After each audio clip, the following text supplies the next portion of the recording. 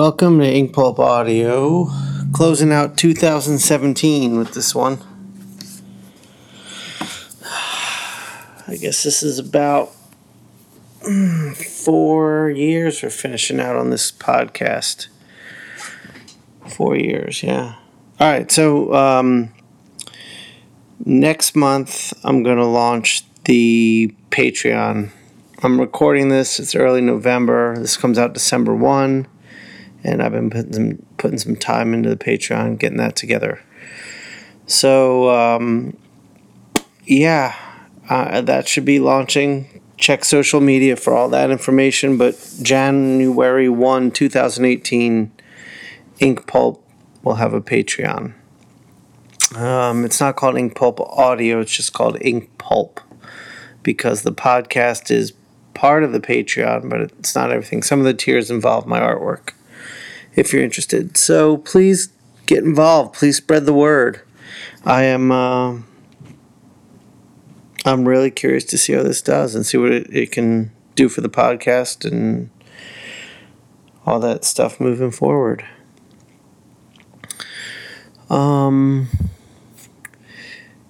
So I guess just check it in. I've been talking a lot about how things just piled up as I stayed focused on work, too focused, and didn't really step back to look at the big picture of anything and kind of lost myself in that. So now I'm at the foot of that mountain looking up at all the stuff I want to do and all the shit I want to take care of, all the creative stuff I want to do, all the changes I want to make, and I just started a new job now that I'm done with Mother Panic.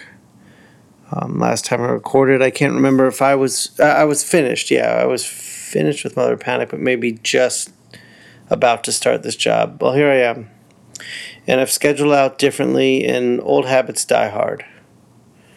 It's like my mind gets back into those patterns of stressing and worrying about time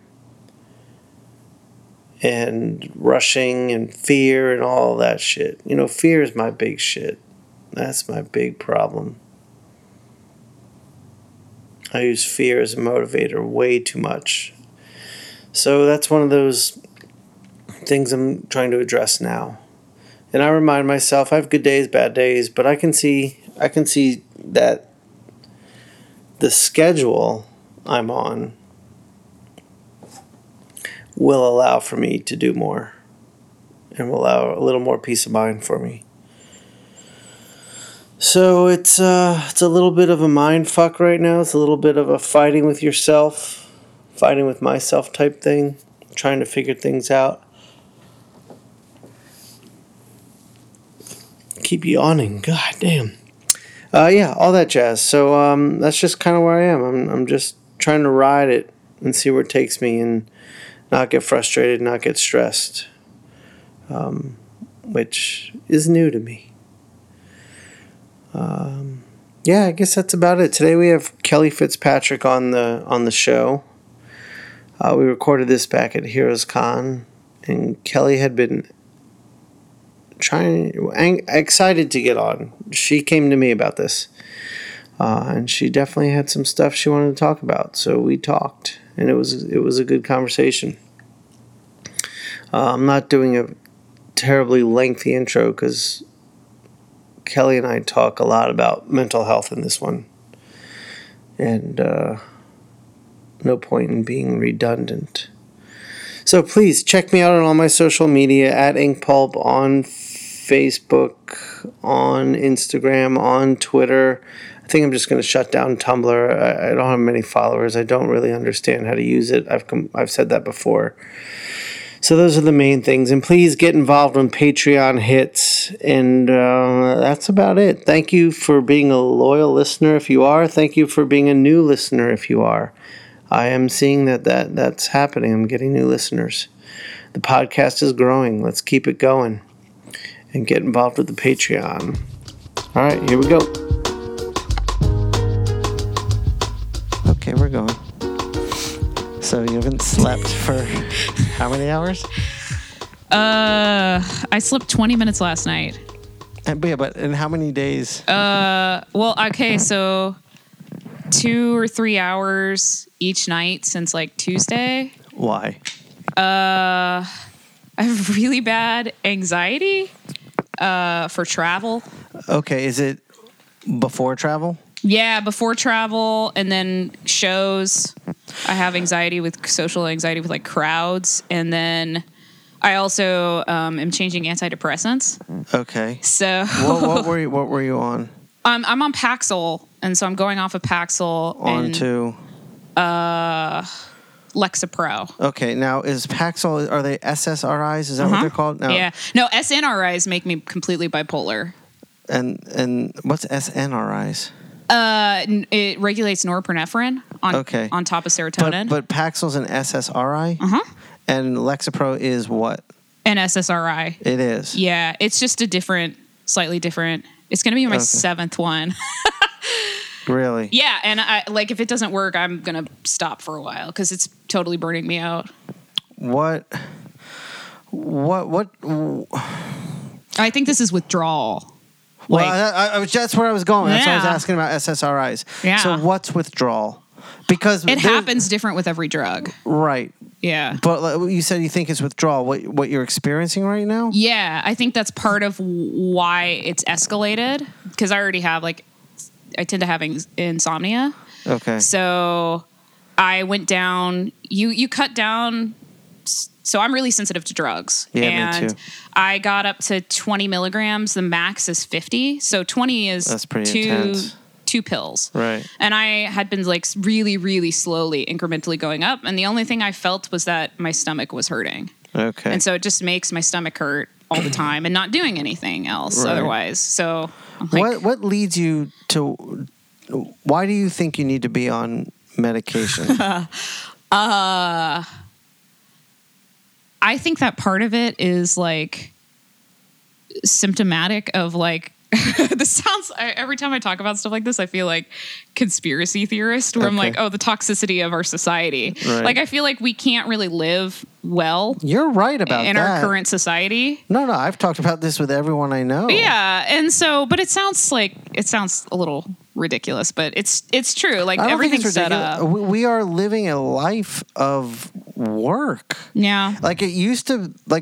It used to be really comic book lifestyle was like that, but everyone I know with like 9-to-5ers, there's 9 to 5 doesn't exist anymore. No. It's Monday through Friday, and then a lot of them are putting in one day on the weekend, and then it's all night with emails and calls and yeah, because everything's instantaneous now, and if you don't reply, then people think you're being rude. But it's affecting us. Yeah, absolutely. For sure. But I've had this since I was I've had problems since I was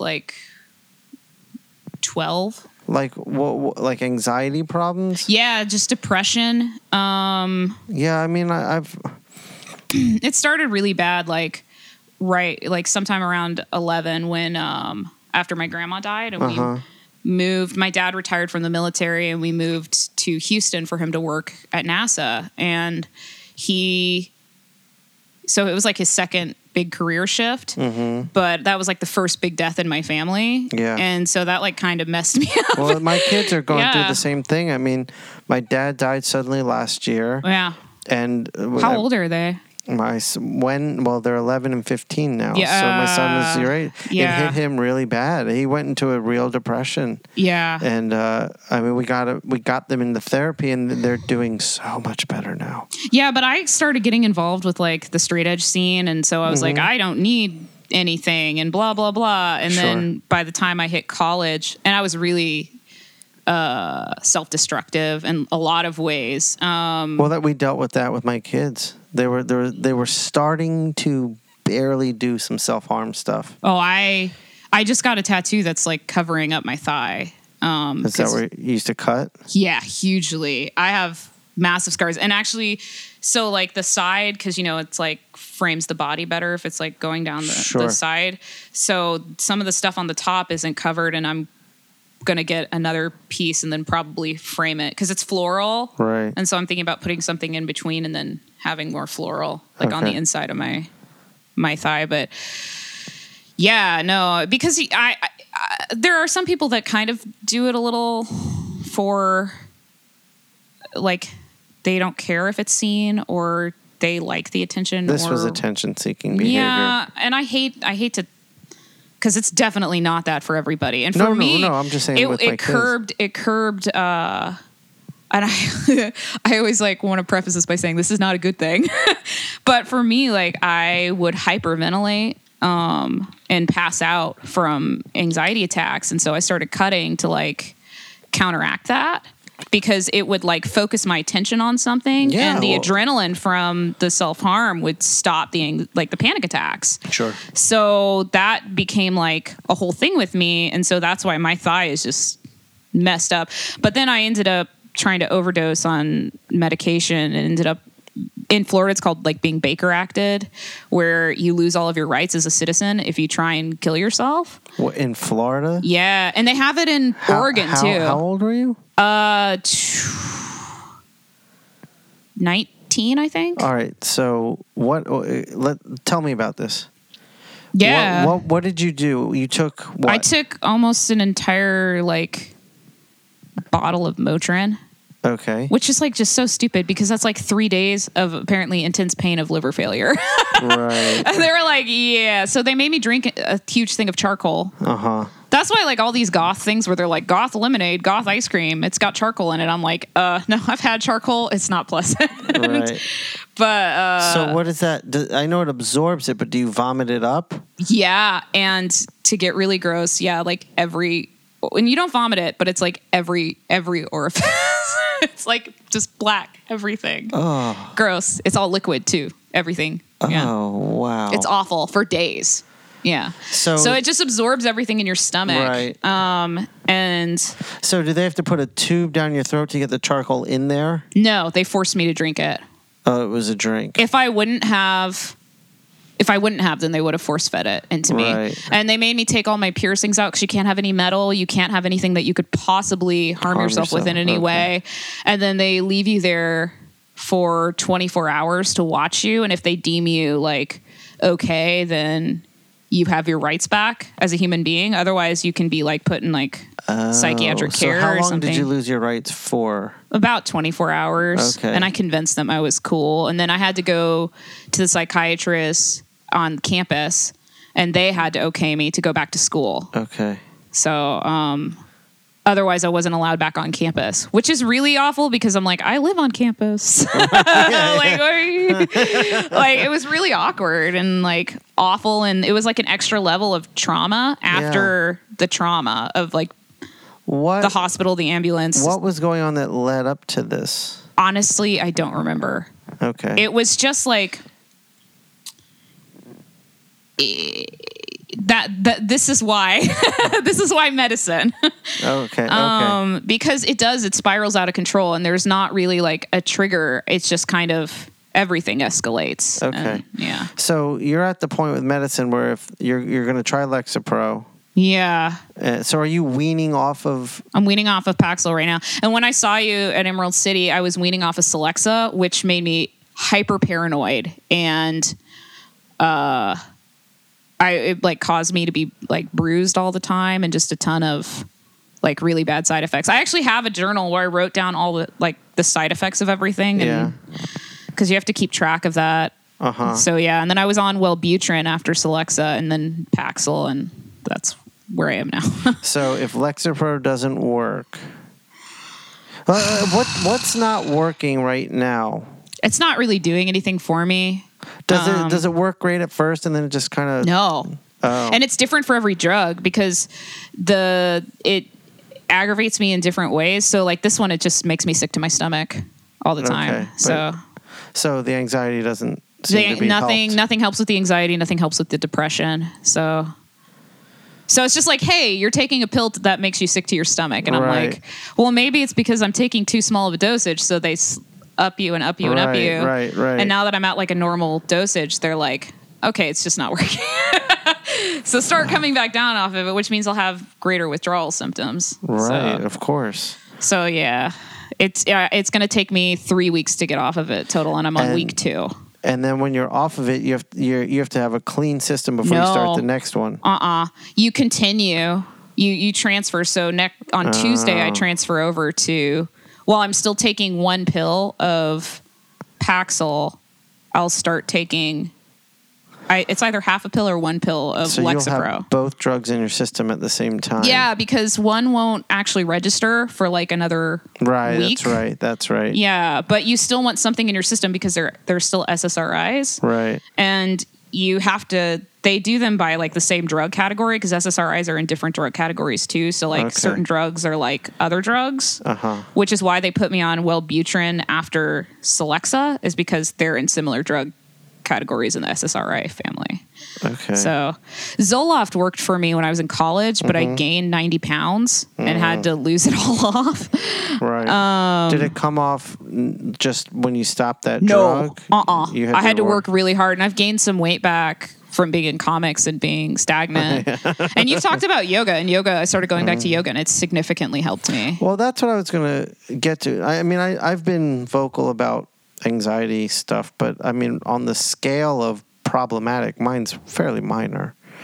Mine's like, it definitely. I mean, it's never driven me to the point where I've needed medication or I've. It's never been to that. It sucks. Yeah. It sucked. But I mean, I have like an addictive personality, so they can't like the self-harm thing. Like I have problems with food. Like I had eating disorder stuff when I was in high school also. And you just can't, I know that if I was to be put on something that would be like, take when needed, I wouldn't take when needed. I'd be like, I need this all the time. Thanks. Yeah. Xanax would not be a good thing. No. Yeah. But I will say, like, getting into yoga and then now meditation, I feel like there's a rewiring occurring in my brain. Yeah, absolutely. Where like my thoughts would automatically go towards something negative or looking at something from a perspective of negativity. Like any accomplishment I'd have, my brain would be like, yeah, that's not an accomplishment. But I don't have that so much. For me, it's more like ways to like self-deprecate afterwards. So I'll feel great about it, and then like a week later right. I'll be like, well, I'm a garbage person. And like, but what's happened recently is I can see that, like, I even talked to my therapist about this. It's like walking through a field of grass. You walk that path enough times, a path forms. Yeah. And that's what happens in your brain with the neurons. Oh, you firing. See the patterns, yeah. Right. So I feel like you go, this is irrational. Right. Yeah. Right. So I feel like all that negative, that path of like bad thinking is finally like, I can see myself coming to it and I can veer left now, and there's like grass growing back up over that path. And I'm wearing down a path towards happier. Oh, that's a nice thoughts. That's a good visual. Yeah. So, but that's meditation. That's really allowed. Like I noticed after a month of doing it. Yeah, because you're setting your intention. You're actually like thinking about your goals. But after a month that's such a yoga term, setting your intention. Yeah. But after a month of doing it, I'm like, I just feel lighter. Yeah. And I'm able to like. My logic can kick in when I'm being illogical. So there's a neurological reason for that too. One of the ladies who teaches yin yoga at my studio is a neuroscientist. Okay. Yeah, and so she talks about all these things and like how yoga they would talk about like benefits, but now there's actual science to back things up too about how it's rewiring your brain. Exactly. That's exactly what I'm doing. I'm rewiring my brain. So, and, man, I mean, it's good. And I haven't been for 2 weeks because of deadlines. And I feel worse for it, for not going. If I miss, I go 3 days a week. I do too. If I miss one, I feel it. Well, and I got the tattoo recently too. So that. Let me talk to you about Sanoderm. Have you? Oh, is that the those are so good, but my tattoo artist didn't have it. No, you buy it. I know, I should buy it. Because when I got this arm piece, it's amazing. I wrapped it in Sanoderm. I had that for this, and I could do whatever I wanted. I went to the gym. I went to hot yoga, which I had to stay away from because when I got the hand thing, I got a staph infection. What? Because I decided to go to the gym 2 days later. Oh, which was stupid. But I felt invincible. It's not terrible. You can see it healed fine. Yeah. So then Sanoderm, I went to hot yoga. I did everything. It's amazing. Oh. My dad uses those for the ER. They started off as like ER treatment. There's a name for the one they use. It's not Sanoderm, it's something derm. Because I have a friend in the medical community and she told me that. Yeah. I wish I would have had that for my ribs in Japan. They like wrapped me up in plastic wrap. I spun around in a circle and I felt like a swamp monster getting on the subway. I was like, ugh. Yeah, that feels awful. Yeah, well, and it was an 8-hour piece, so I felt pretty garbage. Yeah. Yeah. Oh, that's rough. Yeah. But so that will allow you to not miss the gym. That for me was like, I don't have to miss the gym anymore. But it was a combo. It was just a really bad combo getting a book in. Yeah, and I've also I won't do that anymore. I won't put myself in those positions. I shouldn't. Well, none of us should. No, I know, but it's the guilt. I've got every reason to do it because I need the money, and I've got a family, but I'm just destroying myself, and that doesn't make me a good father. We just talked about this on a panel, too. Did you? It's so bad, yeah. Well, it was just on the coloring panel. Okay. So we were all talking about ways when you're we've destroyed our bodies. Yeah, see, I feel like I'm not destroying my body now. I feel good. I'm getting better. But also, like, everybody... But the companies, they push you towards it. Well, and I just got some work taken away from me. For what? I'm not going to say what it is. No, I'm not asking you to tell me what it is, but okay. Why was it taken away from because you? I couldn't work while I was at this convention. I said, hey, can we do this? And they said, this book needs to be in by this time. And so they hired on an additional inker to take over for the artist because the artist was late and still hasn't turned in all the pages. And it was supposed to be in 2 weeks ago. Oof. So they hired on an additional inker to take on the other pages, and then they hired on an additional colorist. So half of the book is going to be done by an entirely different group of people because they refused to push the book back a week. The changes need to be made to this whole production line. Yeah. I mean, it's just... That's the place is notorious for this, so... yeah, I think I probably know who you're talking about. I mean, the company. Yeah, probably. But yeah, it's like I had a moment of clarity a week and a half ago. Not a moment of clarity. I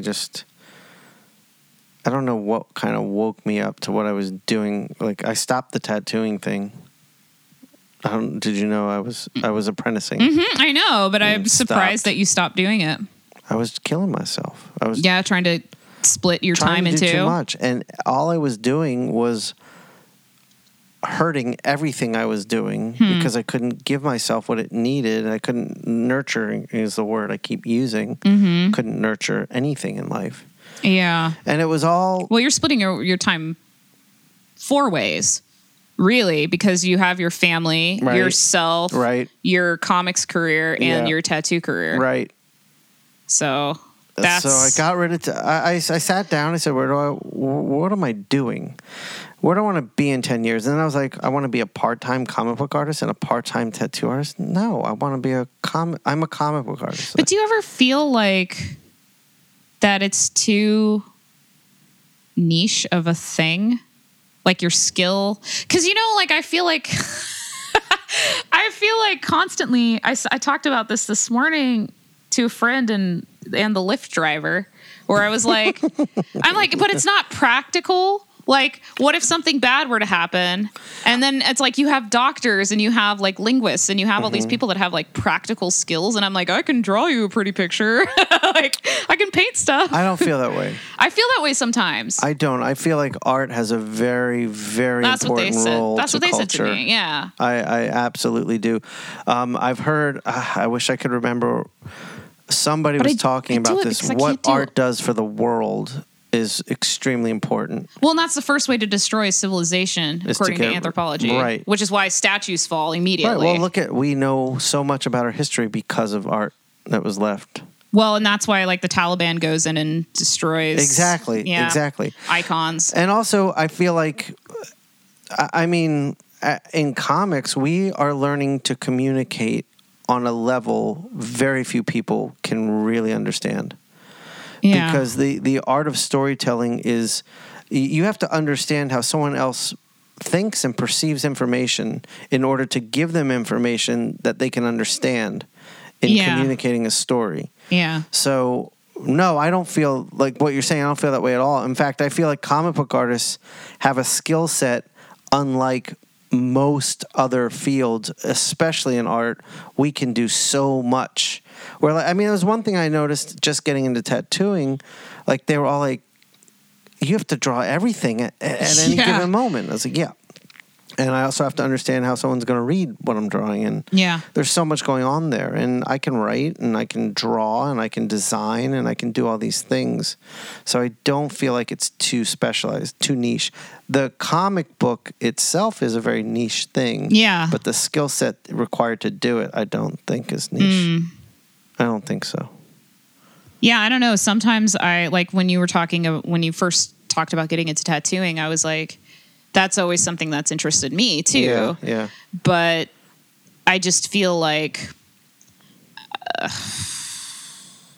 it's too much of an uphill climb. Yeah, I experienced that. It doesn't have to be that way. No, but I also feel like on top of me being a woman, that there's an additional kind of thing. And my tattoo artist for my leg piece, we were talking about how she does a lot of floral pieces because she's a woman, and she knew that people are going to come to her, especially women clients. Well, want feminine pieces, but she actually likes tattooing snakes and skulls. Like, that's her favorite thing to do. Right. But you see, then I would, I was like, why don't you tattoo just a bunch of snakes? Right, exactly. But that's, I think, the right mentality is you do what you want to do. Don't let the tail wag the dog. No, but she's really good at it too, though. And her father was a tattoo artist and stuff too. So she's just been around it her whole life. But right. It is true though. Like, you also have to be smart with, like at a corporate, I don't know if corporate's the right way, fiscally responsible too. Because if you still enjoy doing floral pieces, and which she does, if she enjoys it, fine. Yeah. Well, at the tattoo shop I was apprenticing at, there was a girl there, and she's huge in the world of tattooing now, and she does very decorative mandala and floral pieces mainly. And she's in demand. Like the Thomas Hooper kind of sacred geometry kind of stuff? No. It's just really trendy. I hate to say it. It's like very trendy right now. Like just very decorative mandala-y, like very Eastern, very Indian looking. Okay. Decorative tattooing. Yeah. It's like what 80s tribal tattoo or 90s tribal tattoo is. Yeah. It's like that now, but it's actually pretty. Whereas like that tribal tattoo, you look at it now, you're like, what the hell is that? So bad. I don't know where I was going with that, but does she like doing it? She's happy as can be. Yeah, okay. She's happy as can be. She's like 21 and is pulling in more money than a 21-year-old's probably ever seen. But that's where tattooing is going, though, right? Like, you go for like specific artists and their style. Yes. I guess one of the things that I really had trouble in the world of tattooing with was how, I mean, part of me respected how protective they are of their secret, as that's how they would treat it. Like, it was a big secret. Like, I would just have these conversations with tattoo artists. I'm like, in comics, anybody can come in and give it a whirl. It's so fucking hard. No one's gonna like protect it. No, that's like I've always related it to a dumpster fire. Yeah. Where like you want to jump in that? Mm-hmm. Go for it. Go for it, man. No one's gonna be like, this is ours. You can't come in here. Yeah. Like, come in. We're all dying. Can you put the fire out? Yeah. While you're here, so you they got have a water. very different mentality, and that was what really. I mean, honestly, I should have been up in tattooing in a matter of months. I should have just gone in and started to learn, but they have their methods and ways of like what an apprenticeship is, and I was an odd case. I get it. You already have like the art skills. Yeah. Right, you don't have to draw a koi 500 times. Exactly. And how many artists did I meet that their dream was to be a comic book artist, and they either didn't pursue it or couldn't make it. And it's like, okay, but I've done that. So what? No, well, I look at Sean Barber mainly because he's like one of my teachers when I was in pre-college, and he was like, he's an amazing painter, and that's what I love to do. Right. And I took that and applied it to digital painting for coloring. Exactly. But he took it and then applied it to tattooing. Right, and I was like, that's awesome. Right. And that's what I would have liked to. I have no regrets. I learned a lot about myself through this experience, but that's what I kind of thought it would be. Me coming in and doing what I do and applying it to, instead of a brush and ink, machine and ink and skin instead of paper. Yeah. And getting to know that. And that's what intrigued me about it at first. But that's not the direction it was going in at all. There's a tattoo artist, Natalie Hall. Yeah. She went to Ringling also. Right. So Natalie had the kind of apprenticeship I thought I'd have, where like the guy was like, just come in on weekends and let's get you learning how to use this machine. And she went in like 1 or 2 days a week. And after like 4 or 5 months, she was up and running. She's tattooed a couple of my friends that we all went to school together. Yeah. So that's what I kind of thought I'd be in for. Yeah. Because Eric is very good friends with Natalie. Eric Canetti. Oh, okay. And so I, like at New York Comic Con, like I hung out with her a lot and we talked, and I was like, all right, maybe this is how it's going to be, but it just wasn't. Huh. But that again depends. But is it because of the studio and the space? Like, not to like throw people under the bus, but like, do you think that if you were at a different studio, it would be different? Yeah, but yes. Well, I would. I guess it's hard to say. Depends on who it is. But do you have like a machine and you're like, no? Okay. Do you? What? I like to feel like I'm interviewing. No, but I'm just curious. Like, do you want to just completely give it up, or do you still want to pursue it in some capacity? I want to get back to comics, mainly. Yeah. Like, this wasn't something that I was pursuing out of a pure passion like comics was. It was an opportunity that was presented to me. Oh, yeah. That I was like, that could be fun. Let me try it out. But so giving it up was no big deal. I mean, I thought for a while this would be really cool and fun. But like I said, I don't want to be a part-time comic book artist and a part-time tattoo artist. And the only reason I even considered it was because I was offered it to me by in the world of tattooing, he's massive. Yeah. And he's world renowned. And I know him. We're friends and I respect him. And as a businessman, he's brilliant. And I was like, well, if he's offering, I should take it up. Yeah. But if the passion's not there because it's art. I think the passion was there at first. Yeah. Like I was excited, but that excitement was just squelched. Ultimately. But I think about that. I think about tattooing. I think about being like a linguist with Japanese. But then I have a friend that does like manga translations and stuff. And he has a full-time job aside from it because it just doesn't pay very well. Why, this is a good talk to have. Why do you think about other careers? Is this I can say without a doubt, drawing comics is... If money was not an option, I wouldn't do anything but draw comics. And if money was not an option, I wouldn't stop doing comics. I love coloring comics. I paint for a living. And I think it's all of the other crap surrounding it. Right. Like the fighting for just to make sure I receive credit on things. Yeah, that is... Like the Eisners don't even credit. Like... It's insane. Like if somebody's up for like best issue, it's the writer and the line artist, and it could be a single issue, right? And I could have that person could have worked on maybe one issue, and I could have worked on 15, and I wouldn't be able to get into the Eisners because it's ridiculous. Yeah, even though I could have worked on that issue. And I have said time and time again on here, there is the colorist now in this modern digital age where the printing press and computers are we can edit like we can do everything on a computer and like what we can do, the limitations of printing that defined what comic book coloring was is gone. Yeah, we can do amazing things with print and color now, and that changed comic books. So the color artist became as important to the look of a book as the artist. Yeah. And like I said before we started, I've been spoiled, but I've also been very picky. I mean, the first thing I think you should be. First thing I do when I get a job is I start requesting the colorist. Yeah, I think that's how it should go. And I'm a pain in the ass. I was a pain in the ass for Matt Wilson.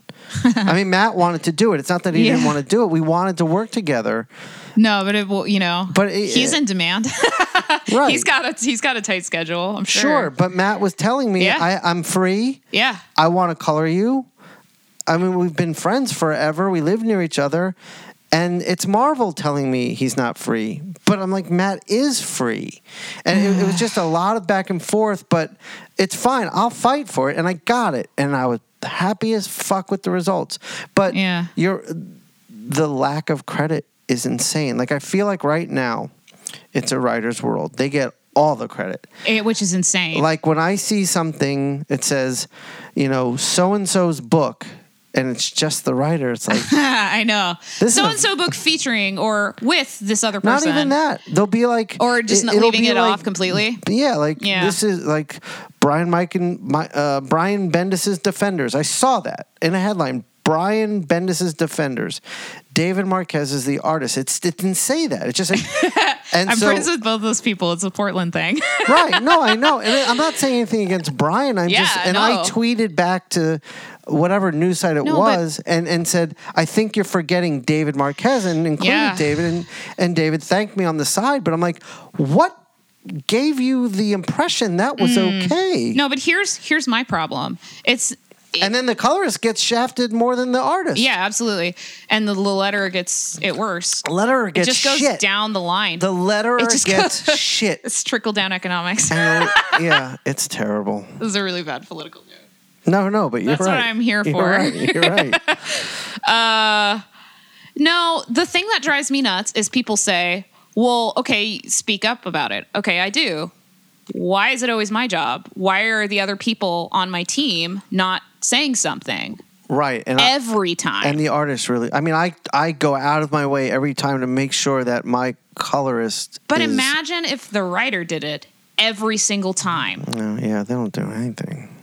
That is the most frustrating thing to me. And I don't want the people that I work with to feel like I'm throwing them under the bus, but it's also like, I understand that when you're in a privileged position, you don't always, it doesn't occur to you that that's what's happening. Right, but I think it's pretty apparent to everyone in this business that the colorists are not being recognized for their contribution. Yeah. I mean, that's not a secret. Nope. It's all over Twitter. Yep. But I will say, and we have to pay out of pockets for our flats. So companies don't pay for that. Right. So I know. not only do we have to think about we get X amount per page rate, but also a percentage of that is going to come directly out of our pocket. Yeah. So, which is also stupid because flatter should be its own individual job that should be being hired out by companies Well, it used to be color separators. Yeah. Yep. But now it's on the colorist to pay for it out of their own pocket, which I think is insanely ridiculous. Because also when our line work comes in late, then they say, oh, well, you guys need to get this in by this deadline date. Guys get the... and I have to go, oh, my God, I need an emergency flatter right now. Can anybody do this? And the flatter, it's rude to us and it's rude to the flatters. Yeah. Because they already have, the worst position in the industry. But one really impressive thing that you colorists have done is you've banded together like no one else in comics. And it's really nice to see. I mean, like you said, you have a colorist dinner tomorrow night. I know that that's an annual thing here at Heroes, where the colorists usually get together during something. But even Heroes in Emerald City, yeah. Yeah, but even on Twitter, there's a real camaraderie. Yeah, I think that, I saw that with Nathan Fairbairn and Matt Wilson.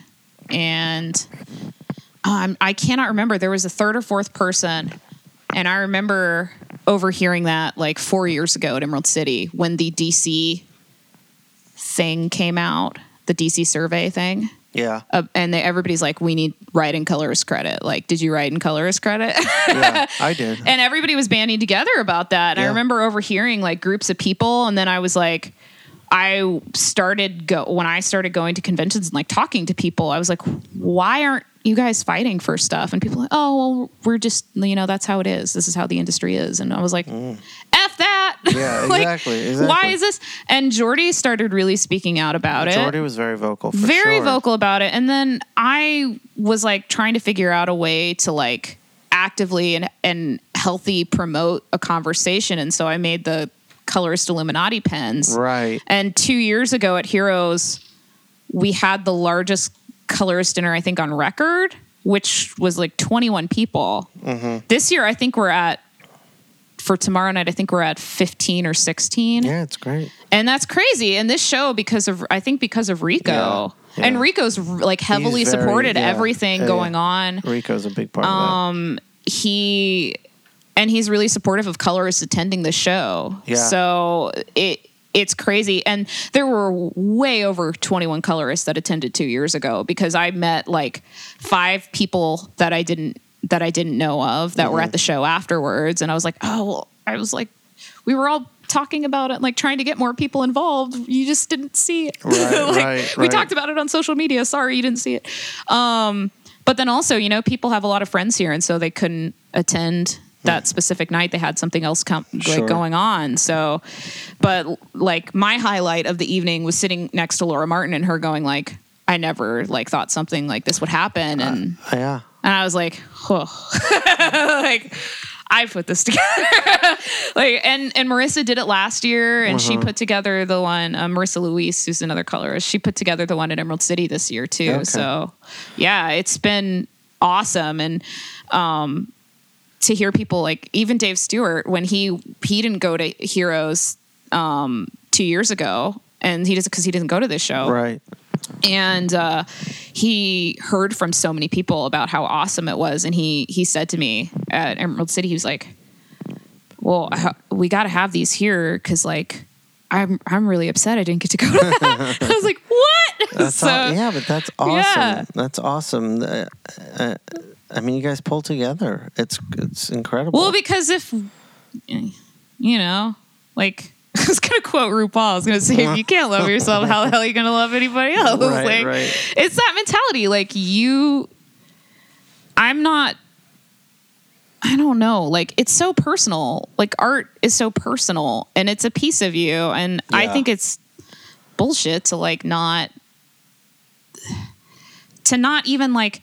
It's not ego. It's just like, hey, like, how hard is it to like print my name on a cover with everybody else? That's not ego. No, but that's what I'm saying. It's like, how hard is it? Like, because there's still companies that are not putting colorists and letterers on trades or even on single issues. And I'm like, that's insane. I was working on Arkham Manor with Dave when I think they decided...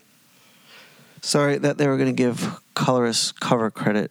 Yeah, that was huge. That was massive. But it's stupid because it existed at one point in time for a while over at DC. Yeah. So, and I don't know if Marvel changed, but I think Marvel started putting colorists back on trade credits.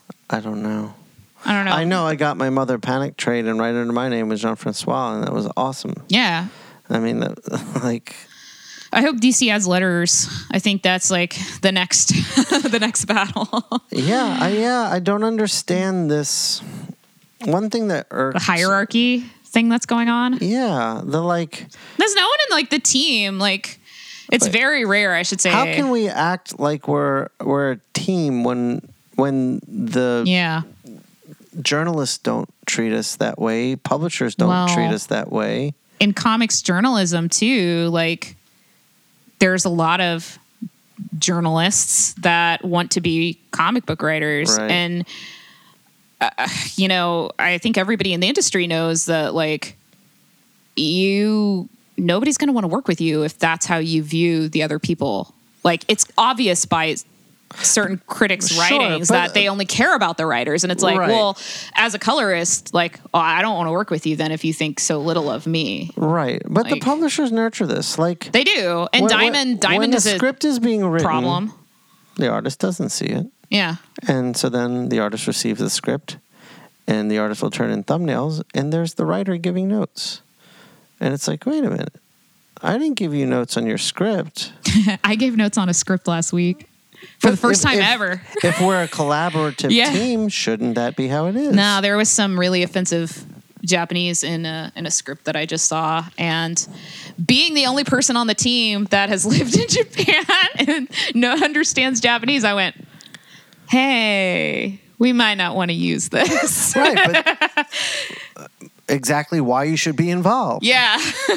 So, and they listened, which was awesome. Yeah. I'm glad, because I feel like the onus would have been on me when that would have come out. The people would have been like, wait a minute. One of these people someone should have caught this. Exactly. So, yeah. Yeah, but I don't know. Get it. It's just I don't know if it's a social media thing or a state of the times. No, but with Diamond, they only have like an artist credit. They don't even have a colorist position. So to put a colorist in, you have to put them under artist. So that's a problem too. Yeah.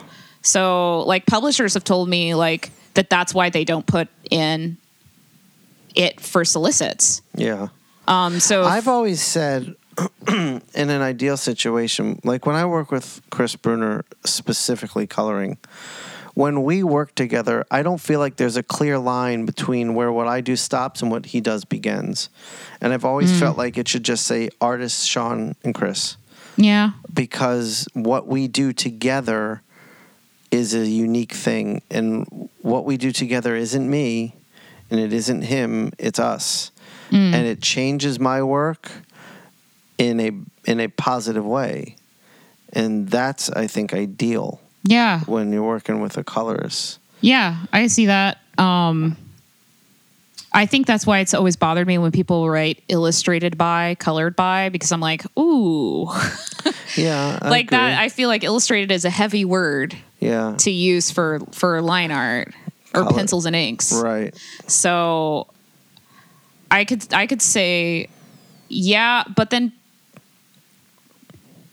the other thing that has bothered me in the past too is when people have come up to me and they're like, but you can see this person's done this and this person's done this. And I was like, no, you can't. I'm like, what do you mean? Like people have tried to break apart pages for me where they've said like, well, you can see that the colorist did this thing and the line artist did this thing. And I go, but did they? Who did what? And like, did the line artist provide textures or was that on the colorist? And or like, there is like, you can't tell. No. And like the colorist can throw color over the line art to create atmosphere. And or just like knock it back. Yeah. For atmospheric perspective. Yeah, absolutely. Or special effects, whatever. Yeah, exactly. So I feel like there is like a lot of if there boundaries. Is such a clear separation, I don't feel like you're producing something really cool. We talked about it. I talked about it today with a girl at the table for Shade because I have those. I can't think of his name. He's that collage artist that put together those handouts that they did for San Diego Comic-Con, and he did variant covers. For Young Animal? For Young Animal, yeah. They put together these like little mini zines for San Diego last year. I can give you one. I brought a couple because I'd like to see it. Nick Filardi wanted one. Okay.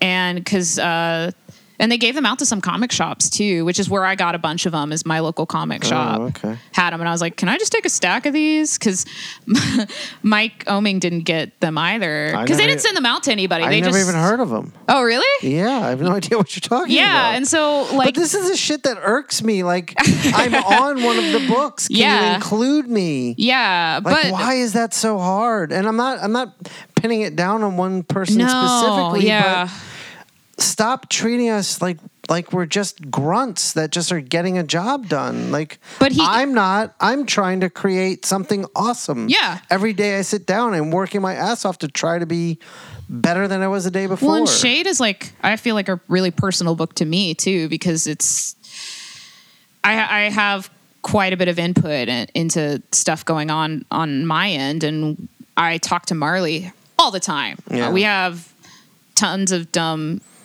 Twitter back and forth DMs. It's a lot of drag race gifs. But yeah, it's funny. But she and her and Cecil set up a Pinterest board and stuff too. But I'm don't understand Pinterest very well. Yeah, I've tried. But I like it to like curate certain things on my own, but I'm not really sure how to like add to certain things. So right. I'm like not good with it. But the collage artist, he added in all the texture, and that's like what and patterns and stuff. Mm-hmm.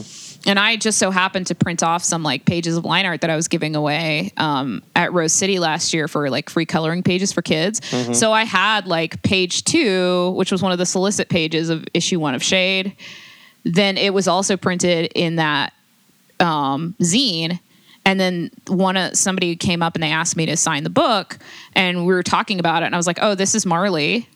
This is me and Marley, and this is like what it was kind of inspired by. Mm-hmm. And so you could see 3 examples of like 3 different people's interpretations of like finished sure. pages. And like the people at the table, they're just like con attendees, and they were like, this is incredible. You know what's why are we not seeing this stuff? Right, and that's what I was just going to say. What's really cool is sometimes like Matt Hollingsworth will post like an entire issue with all the line art removed of just the color. So he's got Facebook folders of that. Right, yeah. So you can see through like just how he's moving the story with color and palette, but there's something really attractive about a colored page when the line art's removed. That I've done side by sides, but I haven't done it removed. I would just... It's so naked. I feel so exposed. Right. Yeah, but I don't know. I feel like if that was seen more, it might raise awareness more. Yeah, but I do a lot of color holds too, though. So, but wouldn't that would still show? Like if you just took out the K, if you're just the black, yeah, you would still see that color hold. You just would see it without the black. Yeah, I mean, I guess you could do it that way, yeah. Just removing the black, yeah. I don't know. I always enjoyed seeing it. Like, I asked... Dave would send it around sometimes when we were doing Batman, and I just thought it was the coolest looking thing. He paints so much, too. Yeah. There's... Shade is flat colors and gradients, and then just tons of bitmapped things. Like, I go in and bitmap things myself to like do all the different halftone screening and stuff, and then I use the Kyle Webster brushes, and then there's a texture that's thrown over it on top of it, and it's just like layer on layer with also noise, like the noise filters and stuff. Yeah. So it's like looks deceivingly simple. So I wonder if I were to show something like that, if people would be like, "Well, she didn't do anything." No, don't say that. I don't think so. I think it would be really interesting to see. But I asked people on Twitter, like, what do you prefer seeing? Do you want to see like a process GIF where it just like keeps kind of building as you go? Yeah. Or do you want to see a side-by-side of like line art and then colors? And to me, I think the side-by-side is more interesting, but people like seeing the process GIF. And I was like, shit, well, that takes way longer to make, too. Things that move, people like. Yeah. Things that are a little... It's shiny. Yeah, it moves. You contacted me about doing this. Yeah, I like your show. Okay, yeah, I listened to it, yeah. Why did you want to come on? Well, because it's real. It's not... I hate listening to comic book podcasts of people being like, "Here's my new book." Yeah. What are you working on? How like? Yeah. Or that's the whole thing, and just it's over and over machine, again. Right. Yeah, and this is a real thing of you actually talking to people. Yeah. But do you feel like? I think it breaks stigmas. Yes. But do you feel like people are real to each other in this business?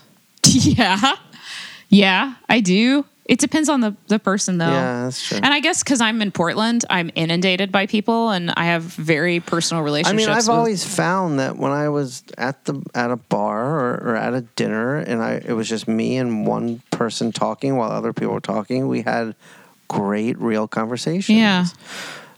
Ones that would not have occurred anywhere else. And I found everyone fascinating when from the outside, everyone's working on promoting themselves and the books they're doing. And there's something so much deeper and more interesting about all of us that it was like, let's capture that. Well, I think you have to have some sort of, I was going to say mania or like masochism to like work in comics too, because you have to be passionate about it. I think to be an artist. Yeah, I agree. Because you're like, oh, work long hours for like little pay, but I love doing it. Yes. Like, yeah, it's a hard thing to wrestle because like I'll talk to like a family member or someone who's like, you get to like draw all day. How cool is that? It's like, it's awesome. And it's also the hardest thing I've ever had to do. I can't, it's not arts and crafts. It's not play. Yeah. I care about this more than almost anything. Yeah. So while it's not mindless work, I'm pouring all of myself into it to try to make it the best thing I can make it, and always falling short of what I want it to be. That's the worst feeling. On a daily basis. That's the worst feeling, is like you see something in your brain and then you can't like actually. But I just feel like that's what being an artist is. Yeah, I know. It's like a constant failure. Yeah. But with steps getting closer. Yeah. Okay, but you asked me, going back to the thing about like wanting to pursue other things. Yeah. I think that might also be like my upbringing, like coming from the military background, it's just like art is not practical. Oh, I was told that my whole life. Yeah. And like, no. And like my parents are hugely supportive. Mine too. Yeah. Mine too. But they can't understand. There is that weird kind of gap, and also it's because I want to feel well-rounded too. Mm-hmm. So I feel like I like knowing other disciplines too. Right. I also have this weird dream that I'm gonna like get old, and I'm the youngest in my family, so I'm like, oh, well, when I get old, like I can die anywhere. So I might as well like go buy a house in Japan and finally actually like move there. Right. Because the number one thing keeping me away is that I don't want to live that far away from my family again. It's too hard. I'm too close to my family. So. Are they in Portland? No, they're in Florida and Mississippi. So that's far. It's a lot closer than a 14-hour flight. What were you doing in Japan? We didn't even. I was teaching English. But I was also a student, and before that I was a tourist, then a student, then a teacher, then... What brought you over there? A tourist. Just an interest in Japan? Always loved it. Music, art. Okay. Fashion. The fashion's, a lot of it's derived by English fashion. Right. But I don't know, the fusion. The kind of like fusion of the culture with like Western society mixed with Japanese society has always been like rock music and stuff. Right. Visual K. So what brought you back was wanting to be closer to the family, to be in the States. Yeah. Well, and I wanted to get into comics. I was like, what am I doing? like I was still painting at night. I would come home at like 6 o'clock at night. I would wake up at 6 a.m. to like get ready to go to work and everything. So you went to Ringling. Yeah. And you were a painting major? Illustration. Okay. Yeah. And a minor in photography. Okay. And then... So when you said I want to get into comics, did you say I want to get into coloring comics? No, I didn't know coloring was a career. So you wanted to draw comics? Yeah. I'm really bad at sequential drawing. So... I'm really good at illustration. I'm really bad at sequential drawing. What made you aware of the art of coloring comics? Jordy. Jordy and I graduated together, and she went up to New York afterwards. I think she might have told me this. And I stayed in Houston where my parents were living, and then I couldn't get a job, and so that's why I ended up moving to Japan. Because the economy was really bad. So yeah, I was like, what? Like, and that was after 3/11. I don't know the English words. The big earthquake and tsunami in Japan. It was 6 days after when I moved there. The one that the reactors got hit with? Okay. Yeah. I was like, Tohoku Jikai. I was like, I don't know. The Tohoku earthquake, I guess. Like, it's like the... What did you call it? 3/11? What is that? March 11th. Oh, okay. It happened March 11th. Okay. Yeah, I moved there March 17th. Okay. So I dealt with like 20 aftershocks daily. Oh, my... Really bad aftershocks. So, yeah. How close were you to those nuclear power plants? I was living in Yokohama, so that's southwest of Tokyo by an hour. Far enough that the evacuation wasn't a scare. Well, we had power savings. We had they found nuclear waste in the water reserves in certain areas where there was still water because of the wind. Right. So, yeah, I mean, it's problematic everywhere. And if the reactor is still not great, so like it could go critical any moment if there's another massive quake. So it's always a possibility. Oh, that's so scary. Yeah, it's pretty not great. That's what happens when you allow monopoly. Right. Cool. But I don't know. That's like a whole other topic on like environmentalism and corporate irresponsibility. we can go there. Which you can relate to a lot in the current American culture. Yeah. There's a lot of scary shit going on these days. Yeah. What got us there, though? How did we get to the earthquake in Japan? Because that's when I moved to Japan. Right. Was right afterwards. So. Okay. And then I lived there for about 2 years. Okay. And I had like a freak out. Oh, right. You were telling me. Oh, wait, go ahead. You were going to tell me. Yeah, no, I had like a freak out moment going like, oh, I'm like waking up at 6, getting home at like 6, making dinner, and then painting until midnight. Because I was still doing like painting commissions. No, I was still doing commissions for people back in America. And was like mailing those off, and then I was like, "This is so stupid." Did you build up like a following through like social media, and that's how you were getting commissions? No, it was locally through a vet clinic that I used to work at that my sister was working at, and I was doing like pet portraiture and stuff. Okay. It was like a whole thing. That's like a big thing in Texas, especially. Like I don't know why. I don't know. People love their dogs and cats. Yeah, I know that's a big industry. Yeah, I was making pretty good money off of it. So, and I enjoy painting animals. I've been painting skulls for fun now. So dead animals. Yeah, I like that. What's your choice medium with paint? When I was doing that, I was doing acrylics, but my thing is watercolor. Yeah, I like watercolor. So, because the mistakes are inevitable, and that's what makes it beautiful. Yeah. So, yeah. I don't want to sit there and try and do something technical, especially when I'm doing stuff for fun. Sure. There's a different level of technicality with it, but watercolor, you let it do what it does. Yeah. Acrylic, you tell it what to do. Yeah, absolutely. Yeah. So that's why, like with pet portraiture, you have to do that or oil, and I hate oil paint. So I've never even touched oil paint. Good. I mean, I always was in watercolors. That's always been what I played with. It's nasty. Oil paint's really bad for you. Oh yeah, I know all that. So yeah, I mean, I think it's ridiculous. There's like some weird mentality too in like the fine arts world that acrylic paintings aren't real paintings too. Yeah, I know. They call it painting with plastic, like it's like whatever. Yeah. Like it's the same with people's views on digital. Yeah, it's like, exactly. Yeah. Okay. Whatever. It's newer, I guess. So we have to hate it. Snobs everywhere. Yeah. All right. We talked about a lot. Is there anything you were hoping? I was asking you like why you wanted to do this. Is there anything you were looking to talk about that we didn't get to? Like I wasn't sure if you had like an agenda? Not an agenda, but an issue, or not an issue.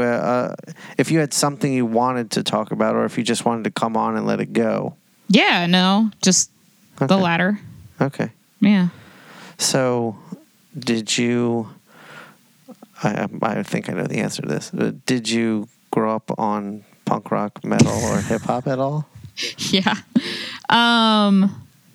Well, I sort of touched on it with like the straight edge stuff, right? Right. So I always grew up with music. My mom majored in music therapy and is a singer, like church choir, weddings, funerals, that kind of stuff, classically trained. And then I grew up in that whole thing too. And I quit it in high school to do art. So you grew up in a religious household? Yeah.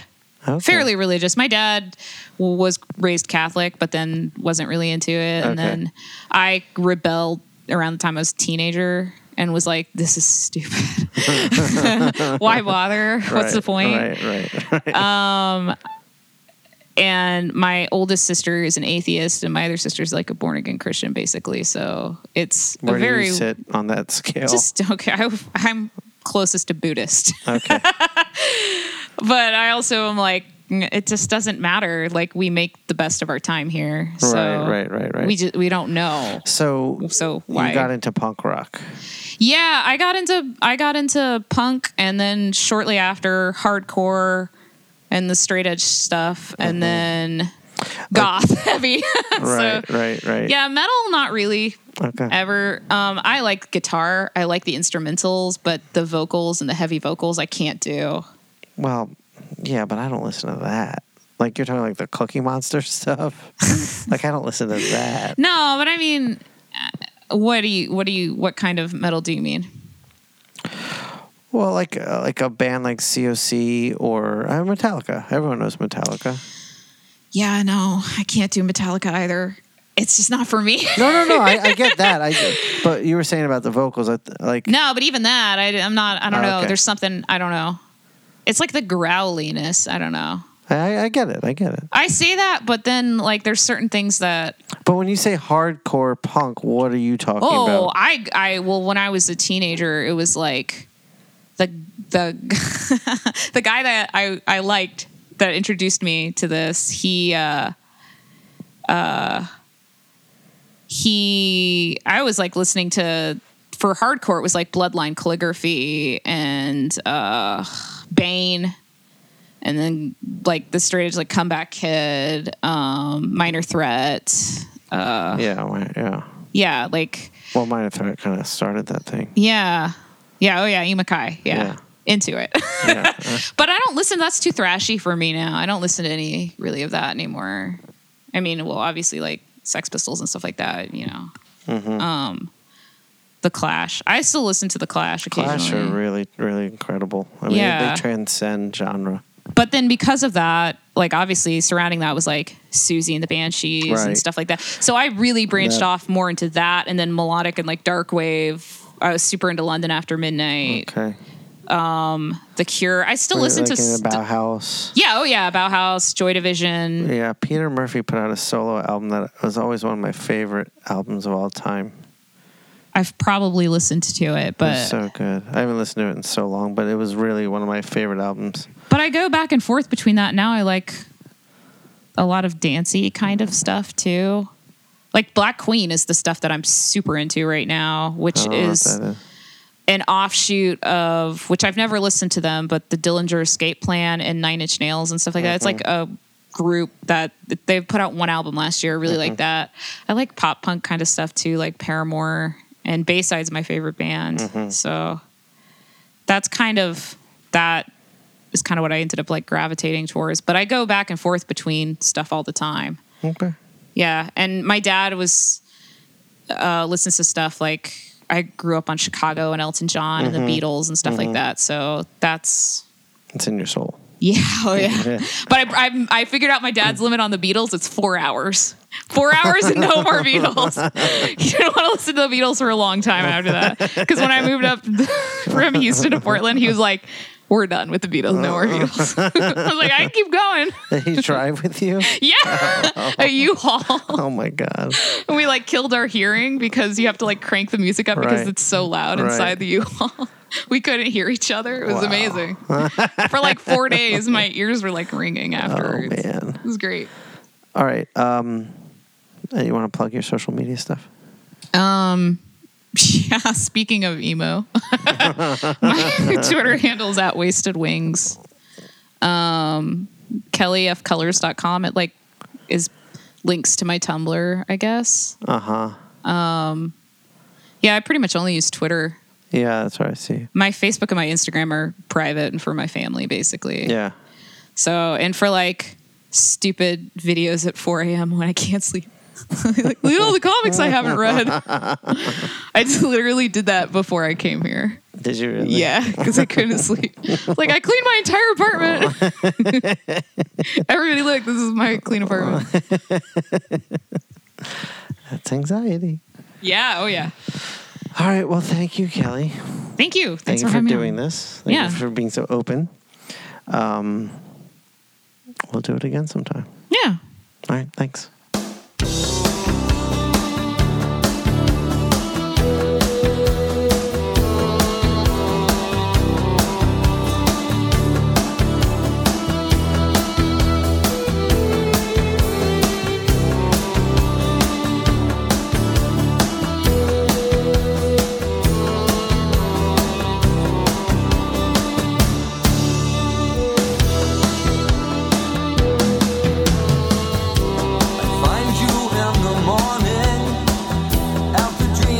Distant signs, pour yourself over me like the sun through the blinds. You lift me up and get me out, keep me walking but never shout. Hold the secret close, I hear you say.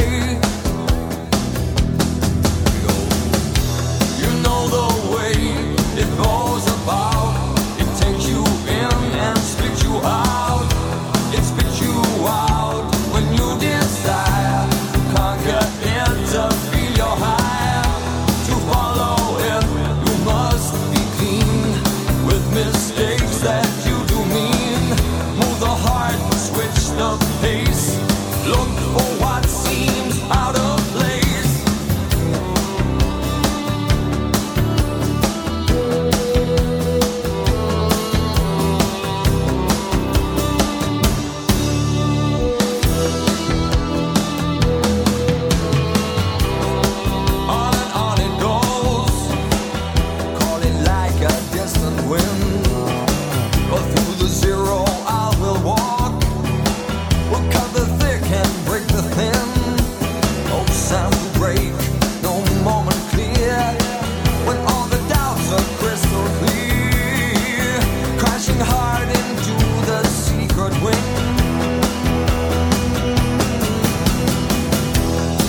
Know the